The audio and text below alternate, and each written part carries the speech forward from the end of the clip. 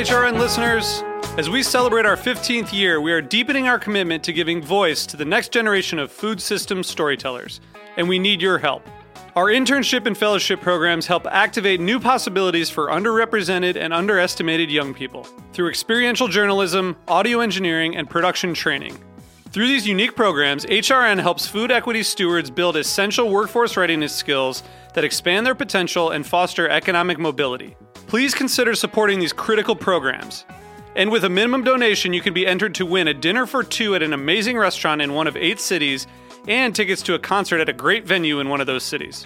We have incredible partners across the country who have donated, as they also share our passion for helping to educate the next generation of food systems storytellers.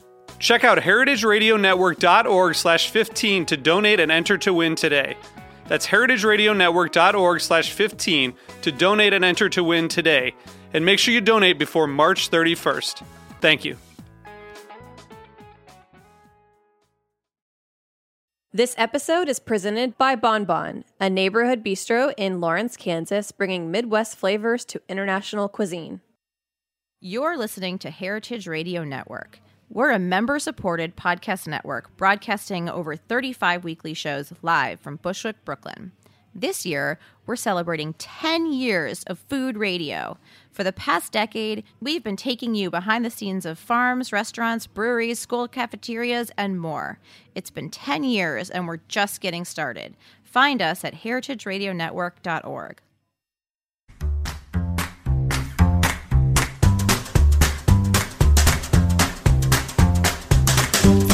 Hi, I'm Allie Kane. Welcome to In the Sauce, a podcast about building and growing consumer brands. When we launched a line of fresh sauces, I knew we were jumping into something crazy. Haven's Kitchen is a cooking school, cafe, and event space. A product that people buy in grocery stores is an entirely new business, and I had a lot to learn. So in my efforts to get myself educated, I started meeting everyone I know and respect who could advise me on production and distribution, sales and legal, PR, and social media. Then I started having those conversations here as a podcast so that other entrepreneurs can learn from them as well. This is the story of Haven's Kitchen sauces, but it's also the story of every growing brand because we're all in the sauce. Today, I am speaking with a special guest, David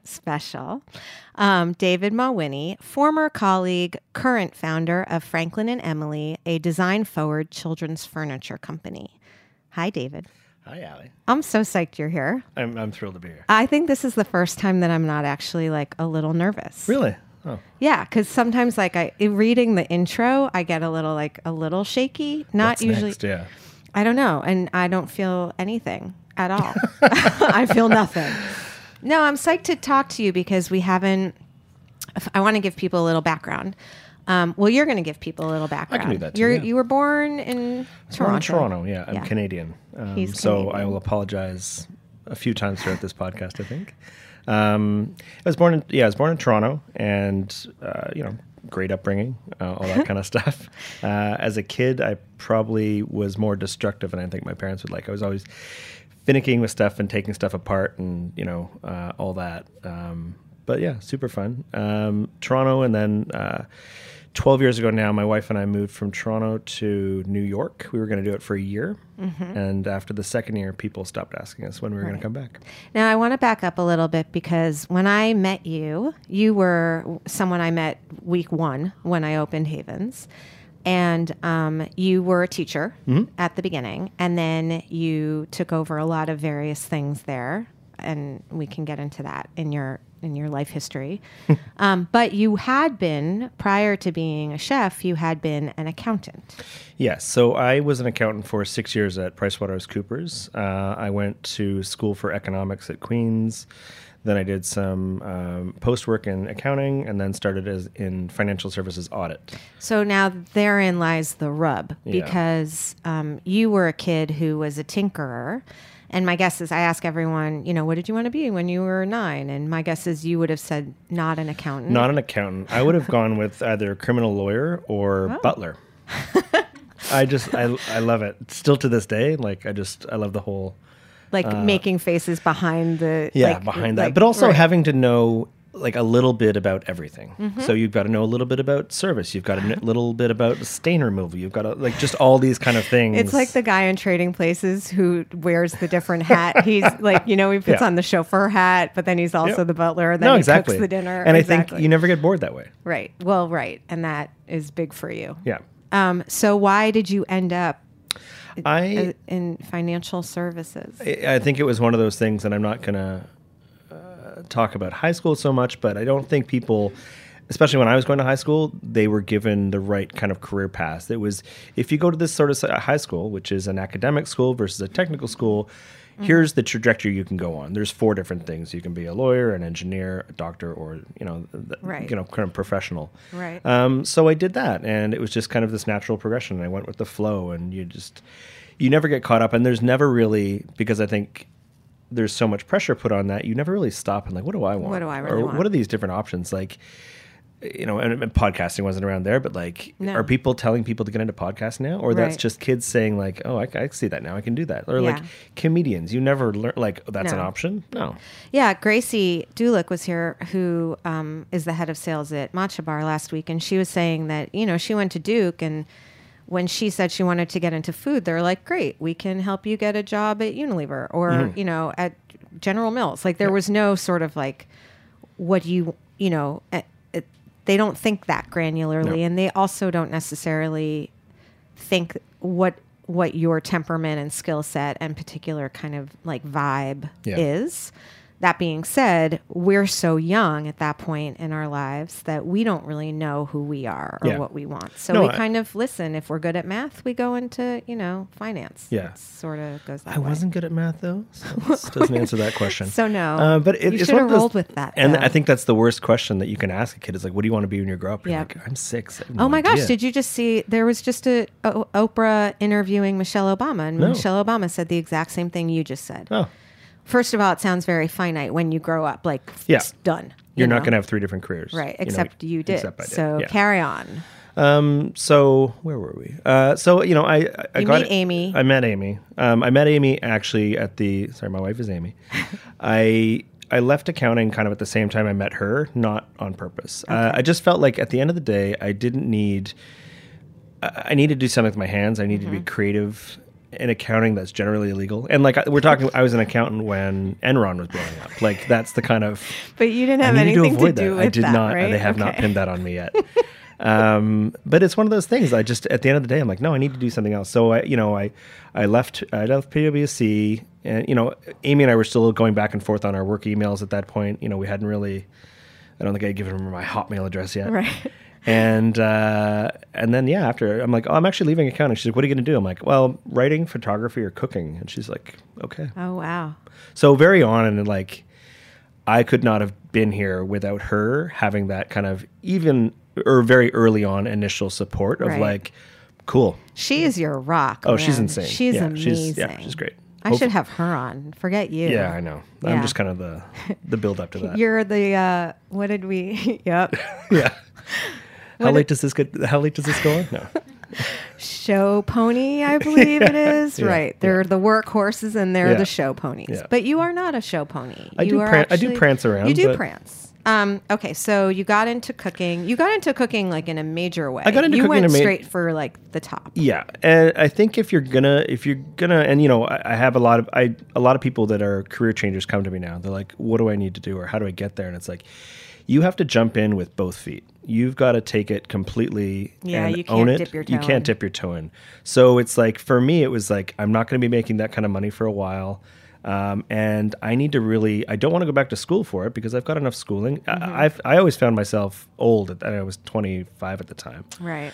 But you're working with people that are, over from Europe or that, and they've been cooking since they're 12. I feel behind the 8 ball. So I didn't want to go back to school and go to the CIA or whatever schools were available in Toronto at the time. So I had to piece my own kind of curriculum together. So I'm going to spend time in the bakery. I'm going to learn about pastry. I'm going to learn, on the hotline so that I can, fish. So fish, fish, meat, like all that sort of stuff. So that when, I have my own restaurant one day, I'll know a little bit about why that's happening or what that's happening. And that's kind of that's kind of the approach I took. So started at the bottom as a prep receiver in one of Toronto's like best restaurants at the time, but that was the only level I could get in. How'd you get that job? It sounds cliche, but I knocked on the door. Right. I knocked on the door, and I knew the chef was going to be there at this time, and it was like, it's the worst time now to go. It's like right before service. Right. And, they made me wait in the basement, and he finally came down. He's like, you can start here. You're going to try it for the day. If we like you, here's what the pay is. Here's what the hours are. I'm like, great. Yeah. And I just needed that, that door to open up, and then the rest was going to be 100% up to me. But I do think it's a good lesson. I mean, even, I think even at 25, you were a more mature, right? Not to say that you're mature, but yeah, thank you. You know what I mean? Like, it's a good lesson for people. I think there are a lot of people that come to me who don't know how to get into food, don't know how to get into writing, don't know how to get and my advice isn't very helpful necessarily, but it's just like, how easy are you making it for someone to say no to you?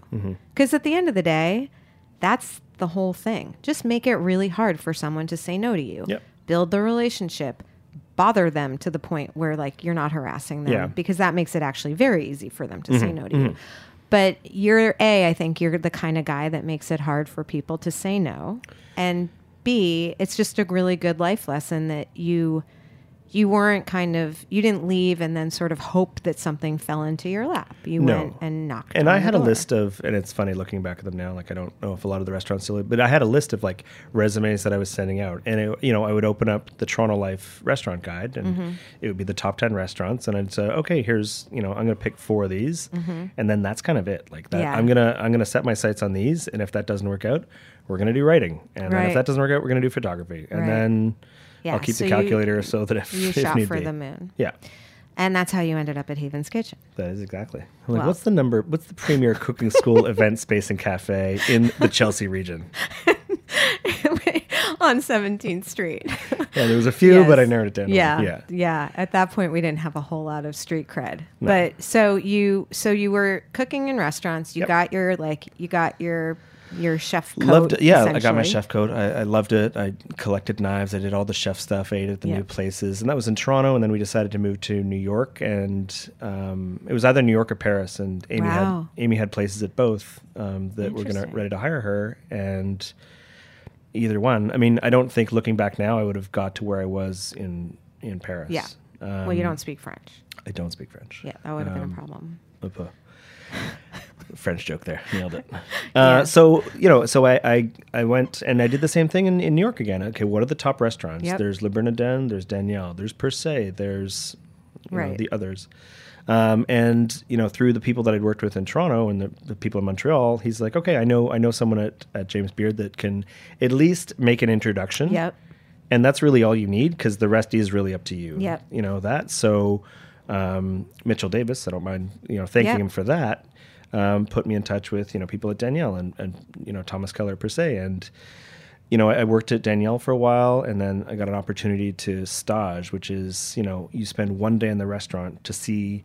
Really, it's the original culture fit, if you will. Like, can I spend 12 hours with you? Like, I can assume you can cook, or if you can't cook, I'll teach you how to cook.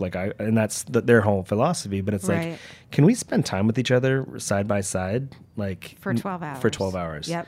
And so you do a day there, and then they ask you back for another day, and then another day. If they can stand you. And they can cut you out at any point. So after the 5th day, and I remember making.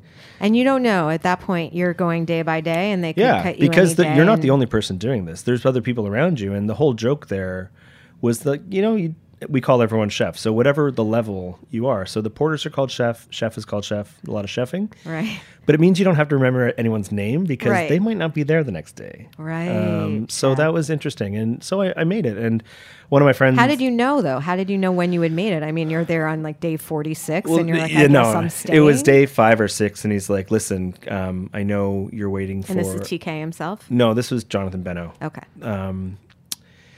He's like, listen, I know you're waiting on your, not green card, but at the time, but it was my immigration papers. Right. Being Canadian, but married to an American, I had to wait. And he's like, as soon as you get them, let me know, and then we'll get you on the schedule. Wow, nice. Yeah, it was great. And, I spent that day, and it was the final kind of thing. It was like, I think we had to make family meal. And family meal is so important there. Yes. that, you know, and I completely agree with it. And that's what we brought that to Haven's Kitchen as well. But it's like, if you can't cook your best for people that you work with, that you know intimately, why are you cooking for customers, you know, that kind of thing. So, you know, I've always found it was very special that I got to do, and I remember the dish, it was paella. And so we had to butcher chicken, we had to do vegetables, we had to cook rice, which I hate, all these kind of things to make this, like, you know, family meal for 80 people. And, it, you know, it took you most of the day kind of thing. And I remember, like, John Adler, you know, I was working across from him, and he's like, "Chef, you're not going to take the germ out of the garlic?" I'm like, "Oh boy." This is a place. And then I'm like, you know, it's like, no, it's for staff meal. He's like, you didn't say anything. I'm like, I'm going to go back and take those germs out. Right. I learned that. That's a trick for all you listeners out there. The little green germ in the garlic it causes a little stomach. Yeah, a little stomach. Something. Yeah. You want to take it out. You want to take that out. Okay. So how'd you end up at Haven's? I ended up at Haven's because of Julia Sullivan, who I spent time with at Per Se. She was our first everything kitchen. Yeah. I didn't even know that we needed what we needed. She's now gone on to I Can't Open Up a Food magazine where her face isn't on it, which is great. She's opened her own restaurant, Henrietta Red in Nashville. It's a plug for free right there. Woot woot. And she's like, listen, I want to go into a more operational role, but I want to have myself covered on the back end in cooking. So, you know, would you like, and at the time I was kind of like cooking. I think I did rosé and grilling and pickling, preserving and fermenting or another class. You did the whole pig. I did the whole pig. Yeah. And then it was, you know, transition on to like more of a full-time role there. Yes. And then you were with me for 5 years? 6. Wow. I know. Well, that's what it says on LinkedIn. So. Yeah, well, because you started there when we opened and you, right. So, and then when we decided to do the sauces, I'll never forget because we had our first PO, like things were going pretty well. Yep. It looked like it was going to actually be a thing. And I came to you sort of like, okay, are you ready to do this? And you were like, no. No. You just were like, I don't actually want to do CPG. And I am so grateful. Like, I think because thank you for, you know, another good lesson in life. If you had said yes and then it wouldn't have worked, it wouldn't have gone quite as great as it has. I mean, I think I was super... I'll take that in the way that you intend it, yeah. No, but you know what I mean? It's like, if you aren't, like you said, if you're not 100% ready to do something, it's going to show up somewhere. There's going to be like a little hole in the bubble, you know? And one of those things that, like, it's very similar to cooking where I feel you're always teaching and you're always learning at the same time. And the moment you stop doing one of the two, then it's not going to work either. And if you don't have that 100% passion, which is completely transparent, and I dare you to find anyone that can hide that, then your team around you is not going to be is not going to have that passion. It's true. You know, it's true, but it's hard. You know, it's hard to put your finger on it when you can feel like it.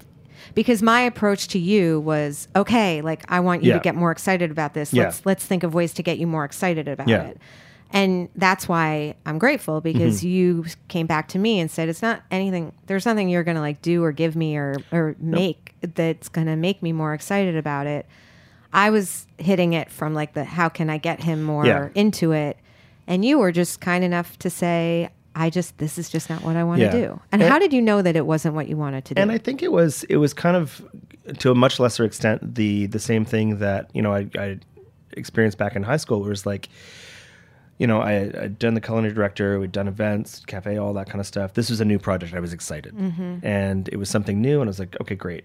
And, you know, you jump into it and you're like, okay, but am I just getting pushed along with this is the way, this is where this business is going now. This is, you know, one of the offshoots of this business, and you just get swept up in this storm, and it's exciting. You're building something from the ground up. You're learning all this new vocabulary and you're continuing to learn throughout it. But like, you're talking about different kind of plastics in the packaging. You're talking about packaging. You're talking about edge crush test for corrugated cardboard, like 3PL shipping. Like, you're learning all this new vocabulary, which is super exciting. Yes. And then you step back, and then you're like, what am I doing? Like, what did I make this decision, or Right. did I just kind of Did the decision make did the decision me? make you? And Yeah. ultimately, it was like, no, I don't think I made this decision. Let's go make some furniture. let's go make small chairs. So when we come back from the break, we're going to talk about the pivot into design forward furniture that can take a licking. All right.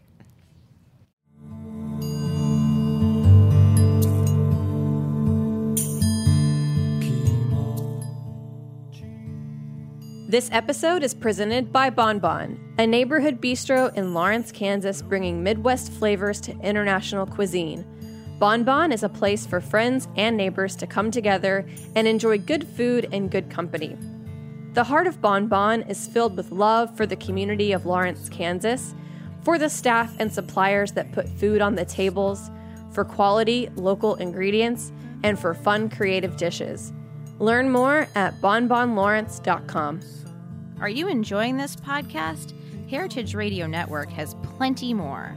My name is Jenna Liut, and I'm the host of Eating Matters here on HRN. Join me as I talk to food systems experts about the issues that shape our experiences of buying, cooking, and eating food. You can find Eating Matters wherever you listen to podcasts and on heritageradionetwork.org.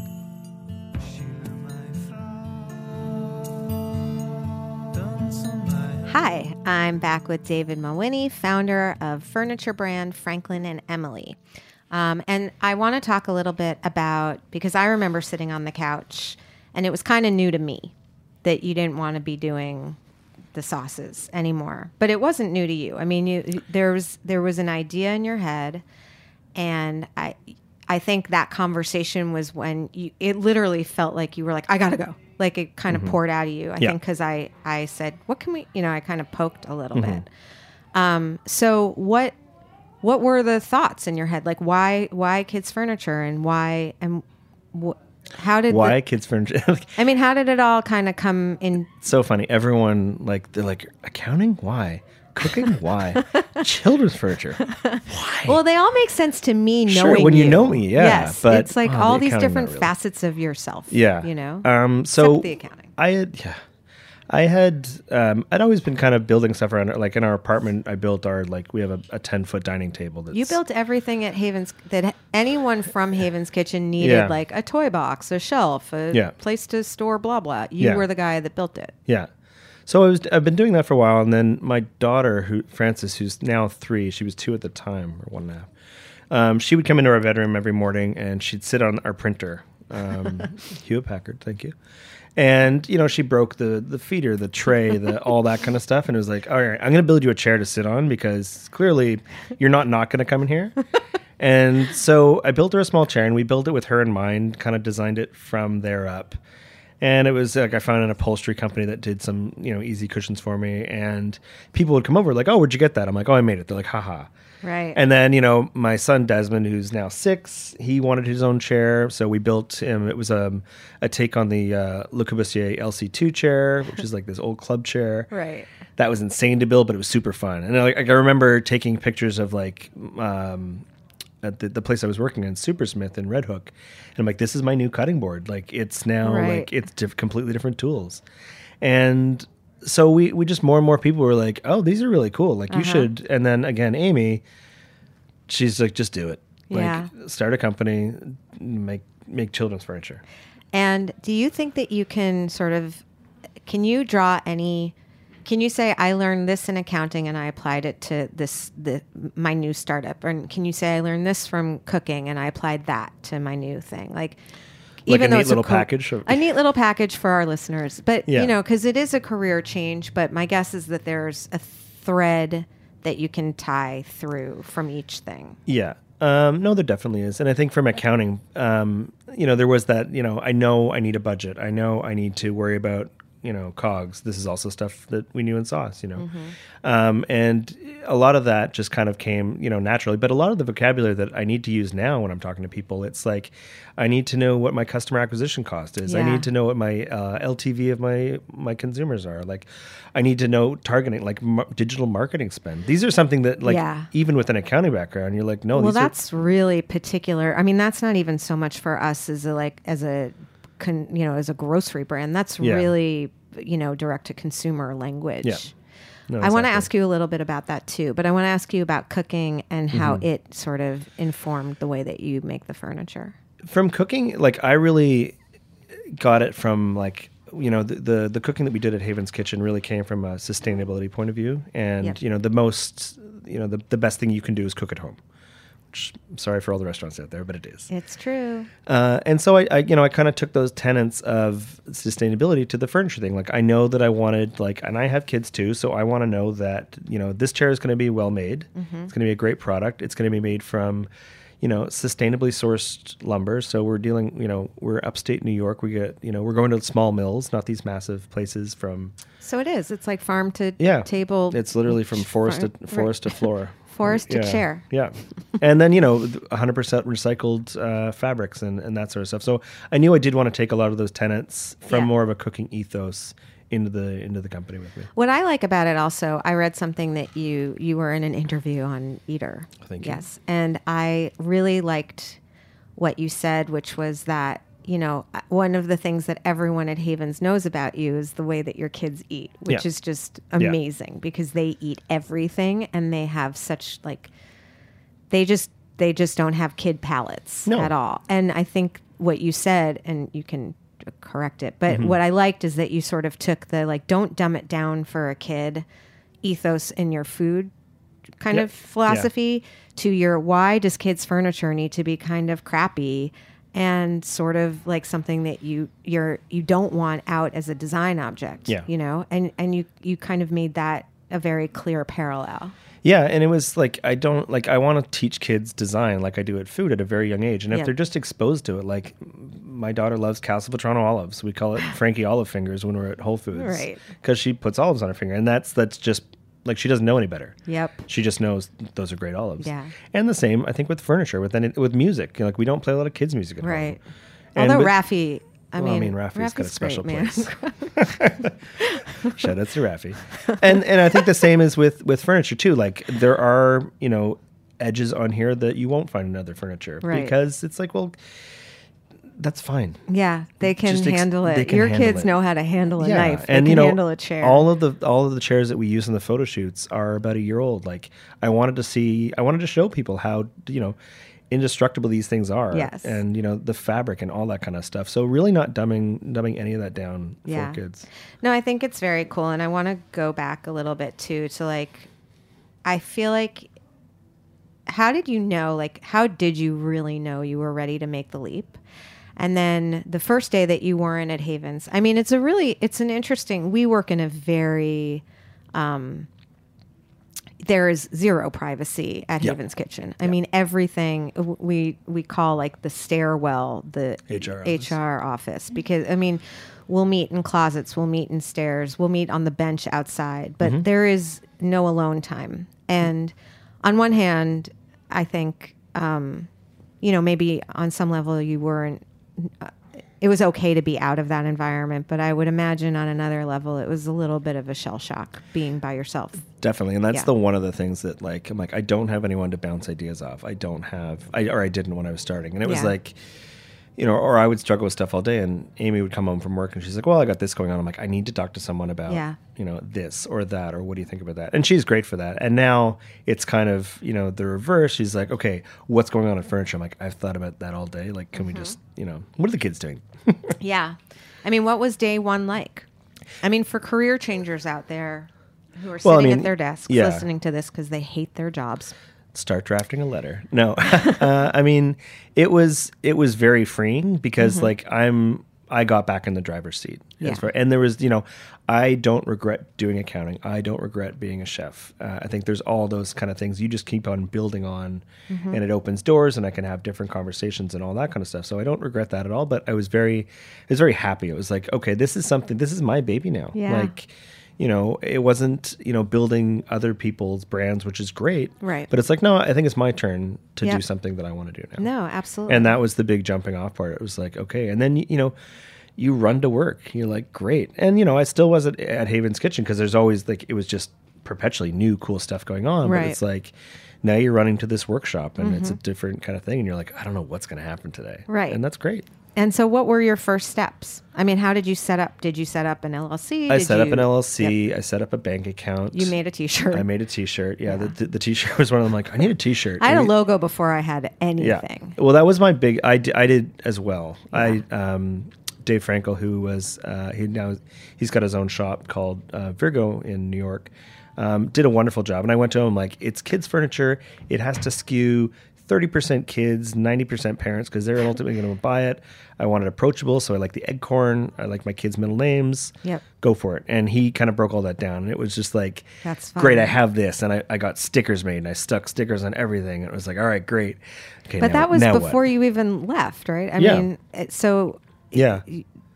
Day one, I literally went to the shop, and it was one of those things where I was like, okay, so how many of these can I actually build? And I was like, walking through, okay, it takes me 1 day to build one of these chairs, but if I multiply that out, that.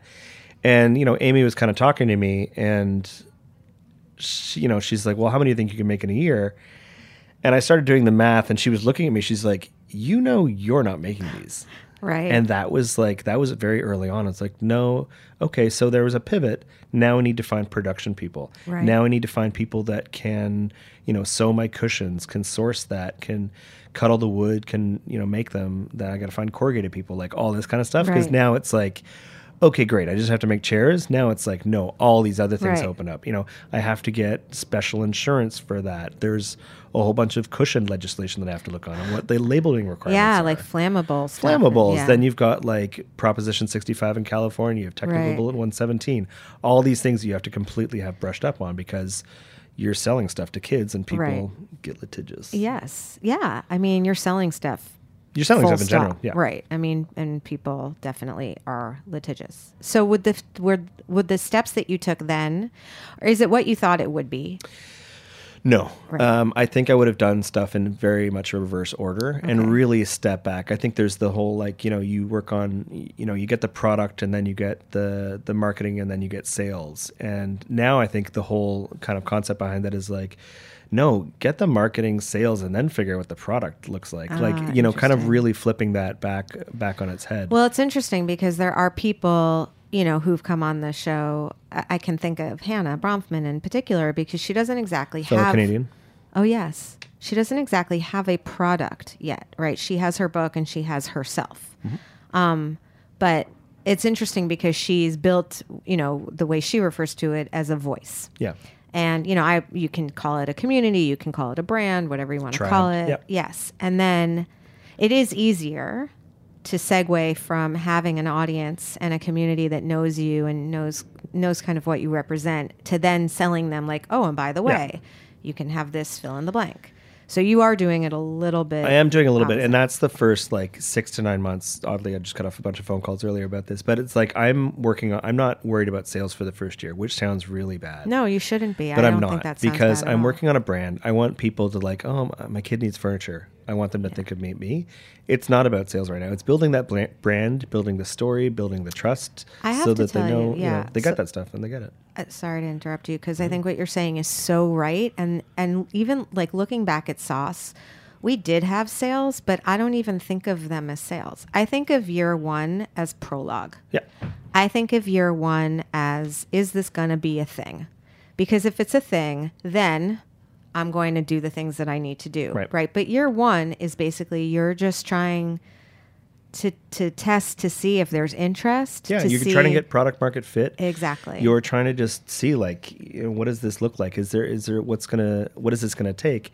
And then you can kind of go on from that. For me personally, I'm gonna be pre-revenue for a while. Yeah. Even though I've got revenue coming in now, it's not something that I could actually go to an investor and say hey, I've got all this revenue. They're great. So instead, I've poured all that into marketing strategy. So here's my marketing strategy for the first 18 months, broken by 3-month intervals. Are you going to tell us? Yeah, well, in part 2, after the break. There's no more breaks, buddy. Oh, we'll have to tune in next time. No, but here's my digital marketing strategy. Right. Here's my overall strategy. Here's my influencers that I'm approaching. Yes. And that, and having that as your year one is so much more important than a revenue. You do have to, and I don't think enough people do this as new founders, specifically first-time founders, is they don't look at what other KPIs are besides Sales. So what are my impressions? What's my mailing list look like at the end of year one? Do I need 10,000 So give people? give us some specifics, for the people who are deciding what their key performance indicators should be.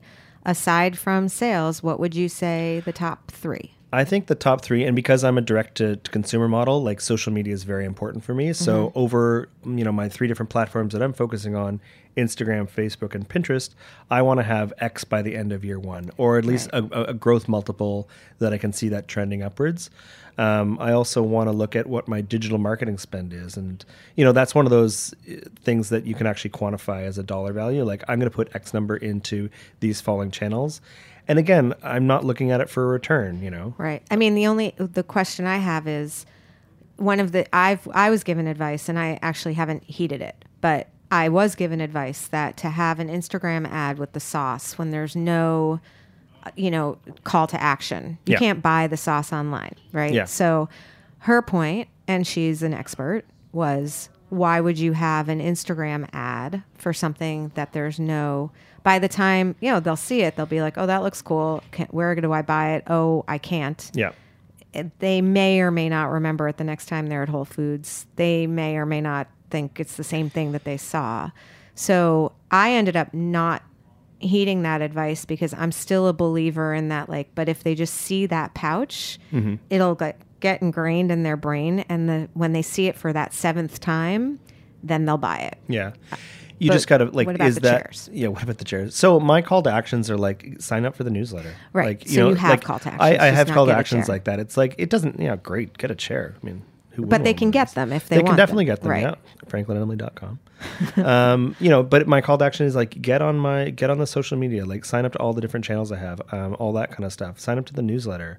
We're working on different, the chair is just the first in a line of 5 things that we've got prototyped that are coming out within this year. Really? I know. Yeah. Are you allowed to discuss that? Sure. Tell we us, have tell a love seat, which we're calling Chair by Chair. I like a love That name will change. And we've got a stool coming out, which is going to be at a lower price point, and we've got this Cute. built-in library with a kind of lounging chair built in on Oh, top. so they can read Yeah. and have their books. Yeah, and have all their books underneath. And, I and love all that. stuff, That yeah. reminds me of dollhouse furniture, Lund. That's a little too small for me, but No, but they used to have the coolest modular little pieces Yeah. for. Oh, I love and that. it's just taken a lot of influence from what people used to have.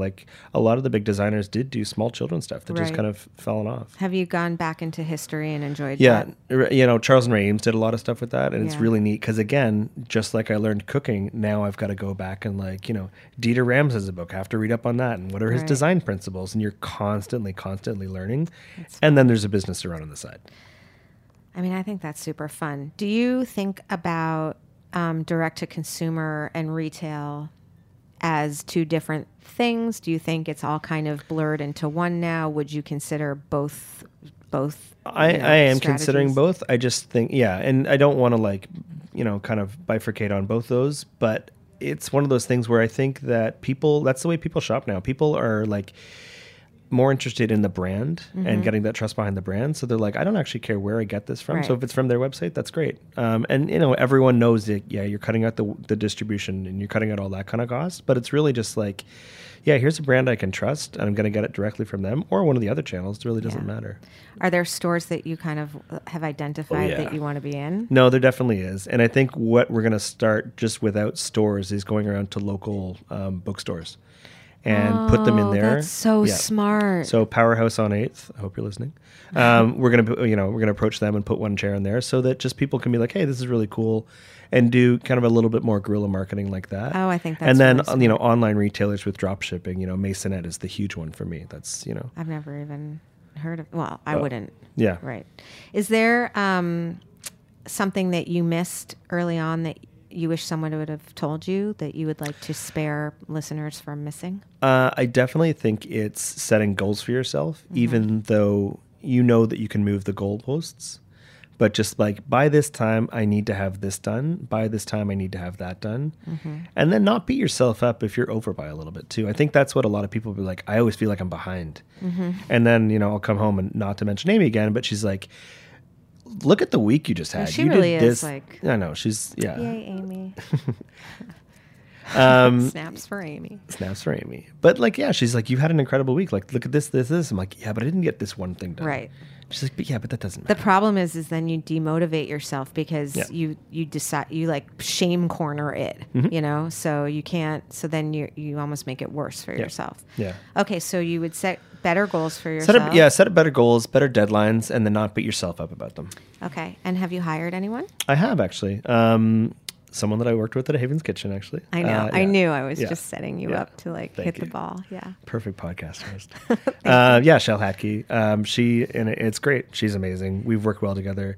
We worked on the Haven's Kitchen cookbook together. Did you put a job description together and then like present it to her, or were you just like, help? She's going to be listening to this, right? I hope no, so. it was a lot more kind of.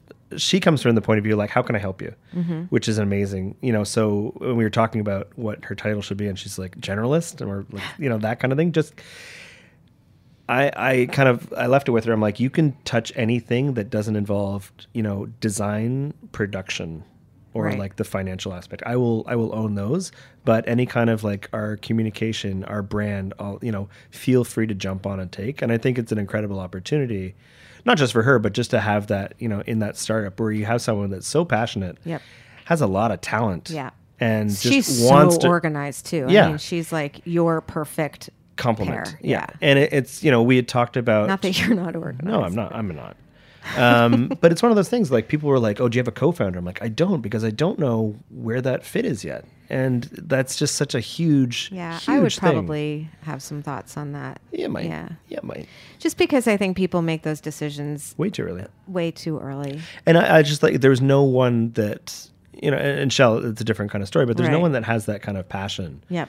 That it's like, these are tiny chairs. That's it. You know? Yeah. I mean, the other thing is that, you know, one of the things that Sierra and Maddie said when they came on as co-founders is because I know a lot of people that, you know, the jobs change, right? So it's, I think when you're growing up a little bit and people have to move into different roles. I mean, even Scott Norton from Yeah. Sir Kensington's, Yeah. he had like a major sort of little identity crisis because what he thought he was really great at turned out that there were experts that Right. were really good at it. So as a co-founder, he had to figure out what he was. And, you know, I think people say that it's harder when you're a solo founder, but Yeah. I think it's probably there are probably more that go downhill than Yeah. you know. And it's one of those things that, like, just jumping back on your thing about what I take away from cooking, it's actually like when cooking, I wanted to learn everything. I needed Yeah. to be, you know, I needed to do charcuterie, I needed to do bread. Mm-hmm. This now, I'm just like, you know what? There are experts in this. Like, if I need images altered, I'm not going to bother to learn Yes. Photoshop. I'm going to go on, which is how we did all the photography on the website. Mm-hmm. I took the photos because I can do that, and it was great, and I saved a lot of money. But then editing, no. Right. And then so we went on Fiverr and we found someone that within 18 hours, Yeah. you know, went through 90 photos on 3 different angles. And so the photos on the website, there's only 2 chairs. And what he Right. did was he color corrected all the fabrics That's to the awesome. colors. So you're saving, you know, I saved myself production costs early Have you on. used Fiverr for other things? I've used Fiverr for quite a bit. Yeah. Yeah, because that's a nice plug too. I It's mean, great. That's, you know, Fiverr.com/FrankLemley. That could be I don't think we're at the place. No, yet. we're not at that place. We don't yet. have enough downloads. No, but it is great. It's, you know, I record a lot of my meetings now just with a handheld recorder because I want to be present. I don't want to take notes. Right. And I send them to someone at Fiverr that cleans up all the background noise and Oh all my that kind of stuff gosh. so that, like, I'm not in the podcast game, but if Right. I ever did need snippets of that, I have those kind of all cleaned up. That's so smart. Yeah. That's like when we wanted to do startup. Yeah. Yeah, that would have been great. Yeah. Okay, what do you spend most of your day doing? Like, what would you say? Snacks. No. Thinking about dinner. A lot of it, like I jump kind of all over the place. Like I'm sometimes in the shop doing production or working on a prototype. I'm, you know, I'm the one that puts the chairs in the package and figures out when UPS is coming.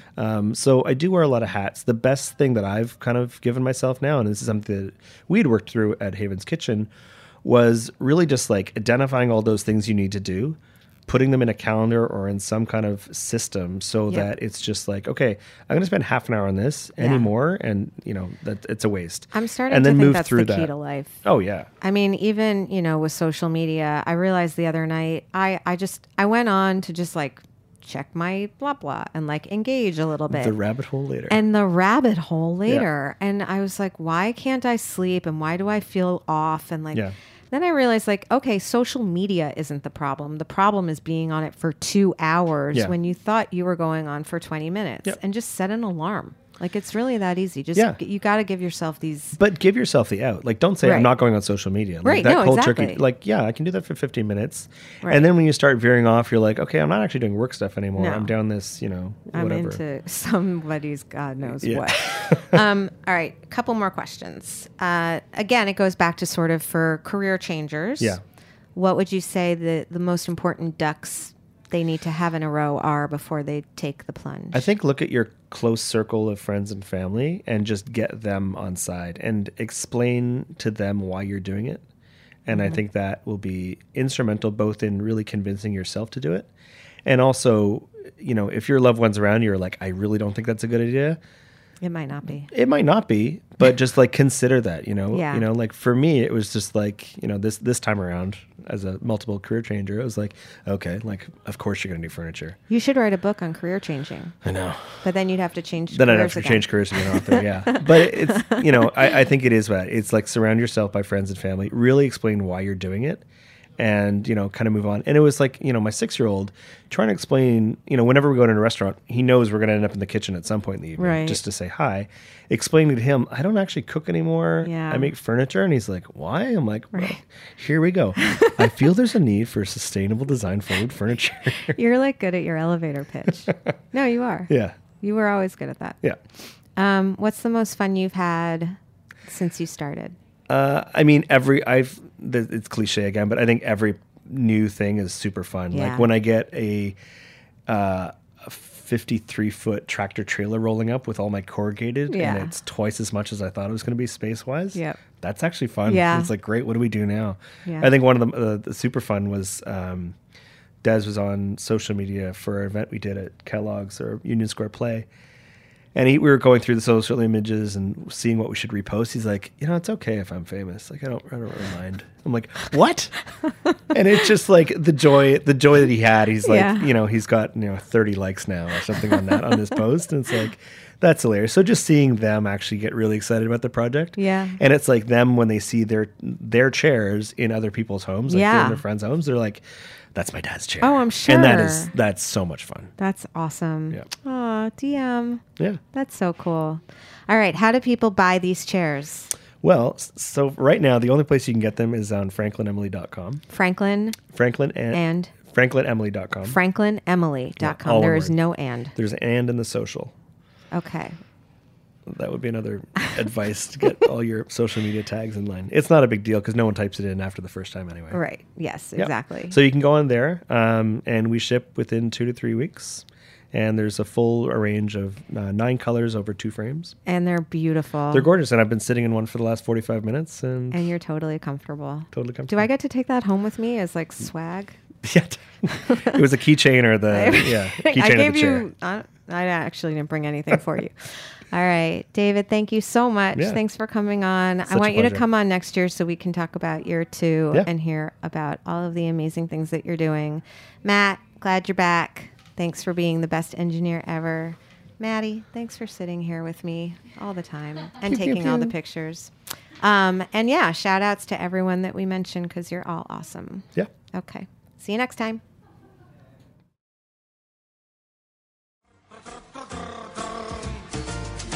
I like to eat apples and bananas. Thanks for listening to Heritage Radio Network, food radio supported by you. For our freshest content and to learn more about our 10-year anniversary celebration happening all year long, subscribe to our newsletter. Enter your email at the bottom of our website, heritageradionetwork.org. Connect with us on Instagram and Twitter at heritage_radio. You can also find us at facebook.com/Heritage Radio Network.